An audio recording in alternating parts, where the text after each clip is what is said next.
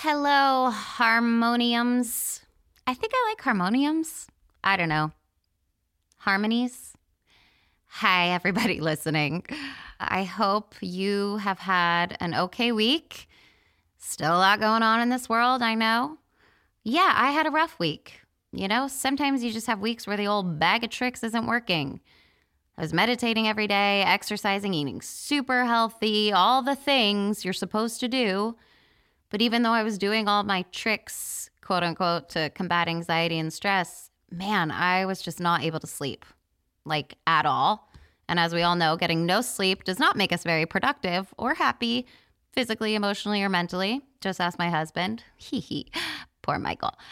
Yeah, and because I was getting no sleep, I was just obsessed with meditating more and doing more yoga and eating more spinach and damn broccoli or whatever health stuff to try and get better sleep. And literally it went on for a week and a half. Nothing was working.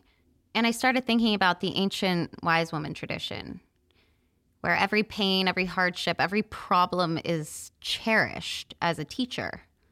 Not a teacher who grades, but a teacher who guides. And the symbol of this wise woman tradition is a spiral. And spirals remind us that life is always moving, always changing, transforming. And most importantly, spirals remind us that no emotional or physical state is permanent. So I thought, what if I tried to stop fixing the fact that I wasn't able to sleep and just accept it? What if instead of trying to fight it, I let the F go? Not trying to fix the fact I was getting no sleep or cure it or even balance it by yoga or all the things, but just nourish. I love that word, nourish. Just live in the present moment, breathe, and nourish. Sometimes problems, actually all the time, problems can become doorways, I think, for transformation. So I was like, how could my problem, quote unquote, of no sleep be nourished, embraced, and maybe even an opportunity to learn something? So I stopped trying to fix the fact that I wasn't sleeping, and I decided to do absolutely nothing. I looked at my schedule and canceled everything I could that wasn't essential for work, obviously. I still had to work, y'all, but just anything, including workouts or cooking the things I thought I was supposed to be healthy, quote unquote. I just stopped doing all of the things that I thought I was supposed to do. And I cultivated and embraced this stillness. I sat outside in my backyard, feet on the earth in the sunshine, and I connected with nature, turned off all my electronics, didn't read a book. I just sat in nature, bare feet on the ground, took in each bird, tree, flower, smell and feel of the wind on my skin and the sun in my face. I also nourished my body with healing herbal infusions and teas. Since I was a little girl, there is just nothing that makes me happier than a warm cup of tea. I think it reminds me of my mom and early mornings in childhood spent with her, sipping on our tea and laughing and sharing things with each other before the rest of the house woke up.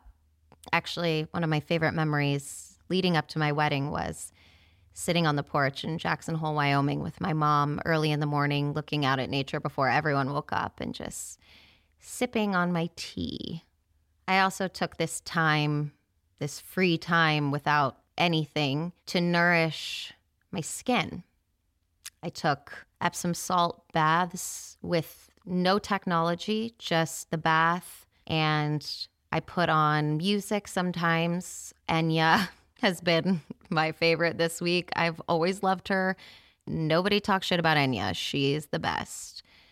I actually also, in the bath, started doing my own facial massage and giving myself a little completely money-free and COVID-safe spa day. And then after the bath, I lit beeswax candles and I did these yoga nidra meditations every evening. Now, yoga nidra isn't yoga or traditional meditation where you're having to be seated and repeating a mantra and you're not supposed to have your thoughts come and interrupt, or if they do, you're supposed to imagine them on a cloud going away. Nope, none of that. Yoga Nidra is the most beginner-friendly, beautiful practice I know. It's not even a practice, most beautiful thing you can gift yourself. It's a guided relaxation meditation that you do lying down, covered in blankets. I do an eye mask too. I mean, Yoga Nidra, you cannot do it incorrectly. You just lie there following the voice that guides you. And it's not necessarily a substitute for sleep, but they say that 30 minutes of Yoga Nidra is the equivalent of 3 to 4 hours of sleep, and they are not wrong. I mean, I could not have functioned at work without this practice when I wasn't sleeping through the night. I had to do Yoga Nidra to get me through the day.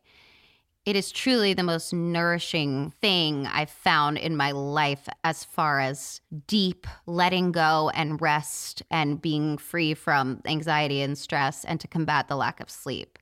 I'm so in love with it. I've been doing it for years on my own, but I actually am almost finished doing teacher training because I really want to be able to teach it to all of you. So in these coming future episodes, I'm going to be giving you some free practices. So get ready for that. But you know, this was only a few days maybe that I did this. And I noticed that taking this time for presence and stillness and nourishment, eventually I was sleeping through the night again. Look, this doesn't mean that I'm like forever solved my problems of sleep and biohacked my way to being like goddamn sleeping beauty for the rest of my life. Hells no, y'all. I mean, remember the spiral. Life is never going to be without struggle. And these practices don't necessarily mean that every time I do them, I'm going to sleep for the rest of the night. But this week, taking that time to cultivate stillness, rest, quiet, nourishment, it worked. And there was a gift in this battle with no sleep. We live in this culture of productivity, right? And we define our self-worth by this productivity, which, you know, defining our self-worth by our productivity is an inherently patriarchal narrative.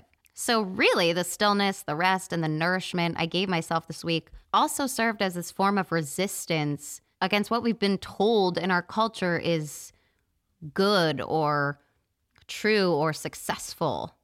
As y'all know, I am a recovering perfectionist. So these like daily practices that were supposed to be contributing to my health and wellness, the exercise, the eating healthy, all these things that I was sort of doing like a perfectionist were actually becoming this prison. And I realized that the prison was of me feeling not enough. I think our obsession with productivity as a culture is actually related to our fear of death, the legacy we want to leave on this earth that's really all stemming from our ego. So I felt kind of badass, right? This radical practice of nothingness made me feel inherently enough by doing nothing, by just taking the time to love myself so deeply this week. And you know what I realized? I know this is so Pollyanna, but taking all this time to really nourish and love myself, I was finding at work, in my personal life, that I was just feeling so much love and compassion and gratitude for everyone and everything around me as well. And look, I'm really privileged to have a work schedule that allowed me time to indulge in these practices, right? But hey, taking 5 to 10 minutes a day to do nothing, to be present, to love yourself, whatever stillness, nothingness, and loving yourself, nourishing yourself looks to you, that's something that all of us, no matter what we're going through, can commit to. I'm really excited that doing nothing seems to be my answer to everything. I'd love to hear more about how you are indulging in nothingness this week, because I'm sure everybody is different. So what nourishment looks like for you, I'd love to hear, because I could always add to my nourishing practices. So comment or DM me on Instagram and let me know. And I hope you're enjoying these episodes. If so, please join our newsletter, because season 2 will be coming out in the next few months with amazing interviews. We just did one with Jewel, which was incredible. And if you love the show, please tell your friends to catch up on season 1. Please leave a review on Apple Podcasts. We're really trying to build a community. That's the word for me of 2021, is using Harmonix to build community. So if you have any ideas of how we can do that better, or you have ideas for the podcast, just DM me on Instagram or leave a comment and I will look at them. Thank you so much. Have a wonderful week.